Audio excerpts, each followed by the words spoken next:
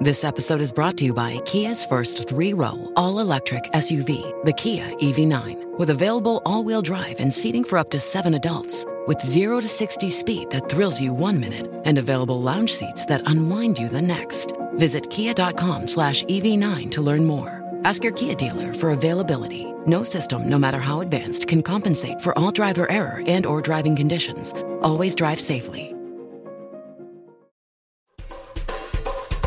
This is Scientific American's 60-Second Science. I'm Christopher Intagliata.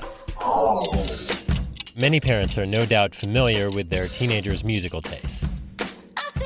But very few are probably inspired enough by them to launch an experiment. I listened to some of the music that my oldest teenage daughter is listening to. And I was surprised at how different that music was from what I used to listen to. Natalia Komarova, an applied mathematician at UC Irvine. Since I'm interested in evolution in general and a mathematical description of evolution, I thought that studying the evolution of music would be a good idea. Komarova and her team analyzed 500,000 songs released in the UK between 1985 and 2015, using online databases that describe songs' musical characteristics, like rhythm, mood, and danceability. Here's a song that was high on the charts in 2014 that has a high danceability index, so it's a very danceable song. Shake It Off by Taylor Swift. Here's a 2014 song that has a low happiness index. Stay With Me by Sam Smith.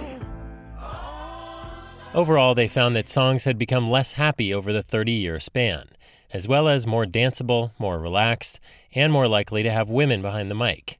But the big hits bucked a number of those trends. So the behavior of successful songs looked almost like a separate species of songs. They have quantifiably different features, and they had their own little trends. The hit singles were happier than the norm, almost a throwback to earlier times, and even more likely to be sung by women. The details are in the journal Royal Society Open Science. Komarova's team was also able to predict a song's success by judging only its musical qualities about 75% of the time. It turns out that you can predict success to a certain degree of accuracy only based on music. So to me, that sounded very positive. It means that music matters for song success. It's not just money. Proving that, at least when it comes to their musical tastes, the kids are all right.